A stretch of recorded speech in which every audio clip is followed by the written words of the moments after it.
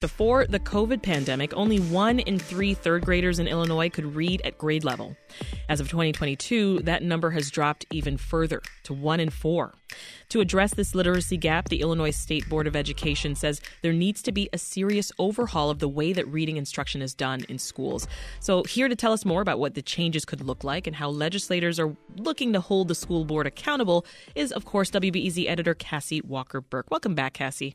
Thanks for having me. So I want you to start by setting the stage for us just a little bit. Why is this push for an overhaul? Why is it happening now? It's really interesting that it's happening now, actually, because the research is not new at all. There was a congressional panel, a U.S. congressional panel on this topic in the year 2000. So that was, 23 years ago? But there's been a huge gap in seeing it actually trickled over to schools and to the education establishment. I think a few things have happened. I think that advocacy groups have become more equipped with the knowledge, and I think they've come up with better ways to talk about it because a lot of this can get really jargony and kind of hard to follow, especially for parents. There is the COVID effect. So we had a pandemic that not only exacerbated these gaps that we see in learning, particularly for Black and brown children, but COVID also freed up a lot of federal money. And districts found they didn't want to invest in staff because they'd be on the hook for that for years and years and years to come. So some districts used that money to invest in curriculum. And so there were curriculum purchases. There were resources that were freed up because we know as a country, we underinvest in public education. So districts didn't have the money to spend on this stuff. I think you're also seeing culturally, there's a new podcast, Sold a Story, which is a national podcast from APM that's come out. There's a new documentary film. And you have groups like the NAACP that are taking on this issue and saying this is actually the civil rights issue of our time. Well, the science of reading movement, as it's been called, it's really picked up some steam due to that podcast, as you mentioned. But dig into why the podcast has really touched a nerve here. I think the podcast has touched a nerve here, for starters, because it talks about a curriculum that is used here. And it talks about, I think, the way that educational inertia. So that's doing things the way that we've always done them. I think, for schools and for districts, just being so inundated with all the things they have to handle. When a curriculum company comes to you and says, we're going to handle your teacher training. We're going to provide all of these books for you. We're going to do all of these things for you. We're going to make it really easy. It can be really hard to untangle yourself from that. It can be really hard to stop and ask questions. Is this really what the science is showing? Is this really the right thing for our children? I think anytime you have an under-resourced thing like schools, that when somebody presents you this whole solution, even if you may need to be asking some more questions, then it makes sense that you kind of go with that. Yeah. Well, I mentioned earlier that the literacy gap actually widened during the pandemic, which, no surprises to me. But even prior to that, literacy was still a serious issue in Illinois. So, were advocates pushing for the changes before? They were, but I think, and going back to those numbers that you talked about at the top of the show. So when it comes to third grade, just taking a minute to let it sink in that even before the pandemic, only 1 in 3 children in Illinois was reading on grade level according to the state test. And that after the pandemic, that's now 1 in 4. Now, that's across all children. When you start looking at, let's say, for example, Black children, that is only 1 in 10. Wow. And I think that's why when you hear groups talk about this being a civil rights issue, that's where that sort of information is important to understand. And so, yes, advocates were talking about this. Yes, this was a conversation, but I think you are really seeing more momentum because it's now starting to happen. You have principals groups talking about it. You have parent advocacy. And now you have the state school board in Illinois convening a group at the same time the legislature is pushing through, trying to push through a bill. Really sounding the alarm here, it sounds like. Right. Lawmakers are now pushing to change the reading curriculum. So I want to take a quick listen to State Representative Laura Favor-Diaz, who supports the bill, is also a former CPS teacher. When we're talking about, reading, writing, and arithmetic, as a classroom teacher, I taught high school history, but I taught all of those things throughout my history content. I taught reading. I wasn't expecting to be quite honest, when I became a history teacher, but I found that was needed. And then you're using math, you're using writing. So when we talk about getting back to the basics of reading, writing, and arithmetic, even in these classes that aren't, the title is not reading, the title is not writing or arithmetic, all of those subjects are embedded in a rich curriculum. And I think this bill will continue to support that. So give us the details here, Cassie. What exactly do lawmakers want to change? Because I'm curious if it's a shift in the curriculum itself, or is it the method of instruction?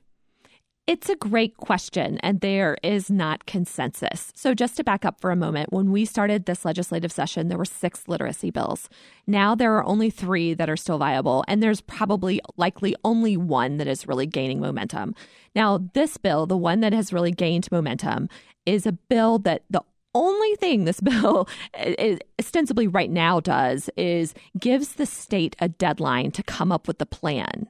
That is it. Everything else is really debatable. Wow. And so what lawmakers are trying to do right now is add an amendment to that bill. And so that amendment would go into a little bit more of the details. It would essentially lay out what this committee, this group should tackle. And that would include things like universal literacy screeners for young learners to see things like dyslexia. That would include talking about teacher training and what that looks like. The bill would also put more teeth, essentially, into the literacy component of a content test that teacher prep candidates would take. And so what we're talking about right now is really just setting a deadline. Any bill that gets close to the idea of even curriculum guidelines for districts to use gets really strong pushback. And the reason is this is a state where local control reigns supreme. People do not want to tell districts exactly what curriculum they should choose. And you write that this would be a shift away from the current method, which you refer to as balanced literacy, right? In your story, what's the difference between those approaches, balanced literacy and the evidence-based methods that advocates want? You know, for 200 years in this country, we've debated reading instruction, and the pendulum has swung back and forth. And what has happened is it's swung back and forth between something called whole language, which is teaching sight words, entire words, to phonics, very specific instruction that is letter and sound based. Balanced literacy was an attempt, I think, to try to bring in both, kind of the best of both worlds, but it was really rooted in a love of books, showing children a love of reading, a love of books, a lot of guided reading with teachers, leveled readers. If you've seen those books come home, oh, my child's on level D, yes. or It's R. got a little circle in the top right that tells you what grade level. Anybody with is. a young child knows it. Right. And those books had really bright pictures, and they had a lot of repetitive text. And so it gave children this like sort of love of reading. But the thing I think that advocates of more research-based reading instruction are saying is that those books did not actually teach children the recipe that the brain needs to learn how to read. We're not born learning to read. We can teach ourselves to walk, we can teach ourselves to talk, but the brain has to be taught how to read. Right. And that science now shows, because of advances in technology and what we can see with the brain and research, science can tell you how you build those pathways for children. And I think what's happening in this discussion is the advocates for a more evidence-based approach want to see more of those methods in the classroom. Mm-hmm. They're not saying let's throw out the baby with the bathwater and not have bright, colorful books or have a love of reading. But I think the debate here is exactly how much of those methods and for how long do we want to keep in the classroom? And are those going to be fun for kids and teachers? Which is ultimately what we want, right? Though it's been largely supported, there has been some pushback, as you talked about, Cassie. I want to play a little bit of sound from Representative Stephen Reich sharing his thoughts. I'm going to vote no, and not because of what I've heard here today, but I do believe in the fact that we're seeing too much power being consolidated in too many administrative agencies in this state. And I think somewhere along the line, we have to draw the line at what can be done at the local level versus what is to be done at the state level. Too often, these types of things devolve themselves into mandates that end up falling on the shoulders of local taxpayers and local citizens who feel out of control of their own of the ability to control their own lives and in this case, educate their own children. So essentially, the representative is saying there that the school board's overreaching. Your thoughts? I think what the representative is saying there is that the lawmakers would be overreaching if they supported a bill or if they pushed forward a bill that set too strict of guidelines on what districts could choose. And so, with what's happening right now, the state school board has convened basically a group to study, to come up with a plan, and to try to bring in all of these different voices within the state. And the bill would essentially give them a deadline. And I think that what the representative was expressing yesterday was his concern that that plan could potentially, that would set the groundwork for the state going too far. And you do hear that. I think the other pushback that you hear more broadly outside of the legislature is that there's just fatigue in education with all of the mandates and all of the things that teachers are asked to do in a classroom.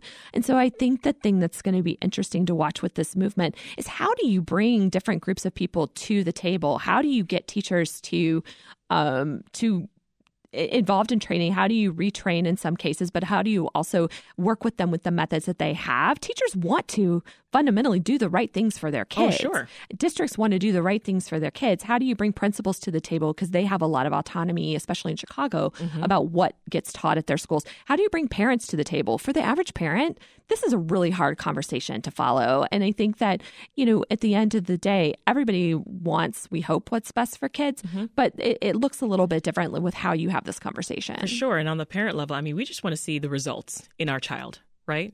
And it's really frustrating when you don't. And I think it's really frustrating for some parents to try to understand why all of this is happening if their child is generally reading okay. But I think what's really interesting when you talk to parents is that they don't connect sometimes. Say you have a 4th or 5th grader or 6th grader who hates school, hates going, is not interested. Sometimes they don't even connect that to maybe that child is actually a struggling reader. Maybe that child, because at that age, they've moved past trying to learn to read. They're reading to comprehend. They're reading in science and social studies. And I think sometimes parents aren't able to connect the dots. That may not be the reason, but I think sometimes it is. And those kids are trying to do more without having the basic tools in their toolbox. And so I think we have to even broaden the conversation beyond elementary grades. This is not just a conversation for pre-K, kindergarten, and first grade parents. This is a conversation for parents throughout, because we're actually seeing even in high school children that are really struggling. Oh, yeah.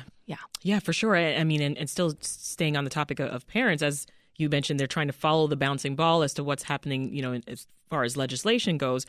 Do they have concerns about implementing these new methods? I think a lot of parents, and I don't want to speak on behalf of parents because certainly we're not a monolith, but I think a lot of parents send their children to school trusting that they're going to come home with, if nothing else, knowing how to read. And I think that there's a lot of trust there. And I think that if there are methods out there that we know from science, that we know from our improvements in our own research technology that can do that better, that asking questions and being open to change at every level of education seems to be the thing that's incumbent upon all of us. Yeah. And this push for change that we're talking about, Cassie, it's not just limited to Illinois. Right. This is a national movement. In fact, Illinois has been actually behind the curve here. You have I believe 29 states at last count that have already put in some sort of either panel, either change. And I think it's really interesting to look and see what's happened, for example, in California. So in California, they had a council that was convened by Governor Gavin Newsom. They looked at exactly what they're going to try to do here in Illinois. They looked at how reading was taught in 330 districts in California. And what they found was that those districts were mostly using state-recommended curricula that had been from a curriculum list from 2015, and that only one of those was aligned with the science of reading. So in that scenario, everybody was doing what they were supposed to do. This isn't malfeasance. This isn't, they were taking the curriculum from the list, but the list itself was not aligned with the science of reading. And so I think that we just have to sort of accept that we need to ask some very basic questions, all of us, about how this happens. So what are you going to continue watching as the story develops, Cassie?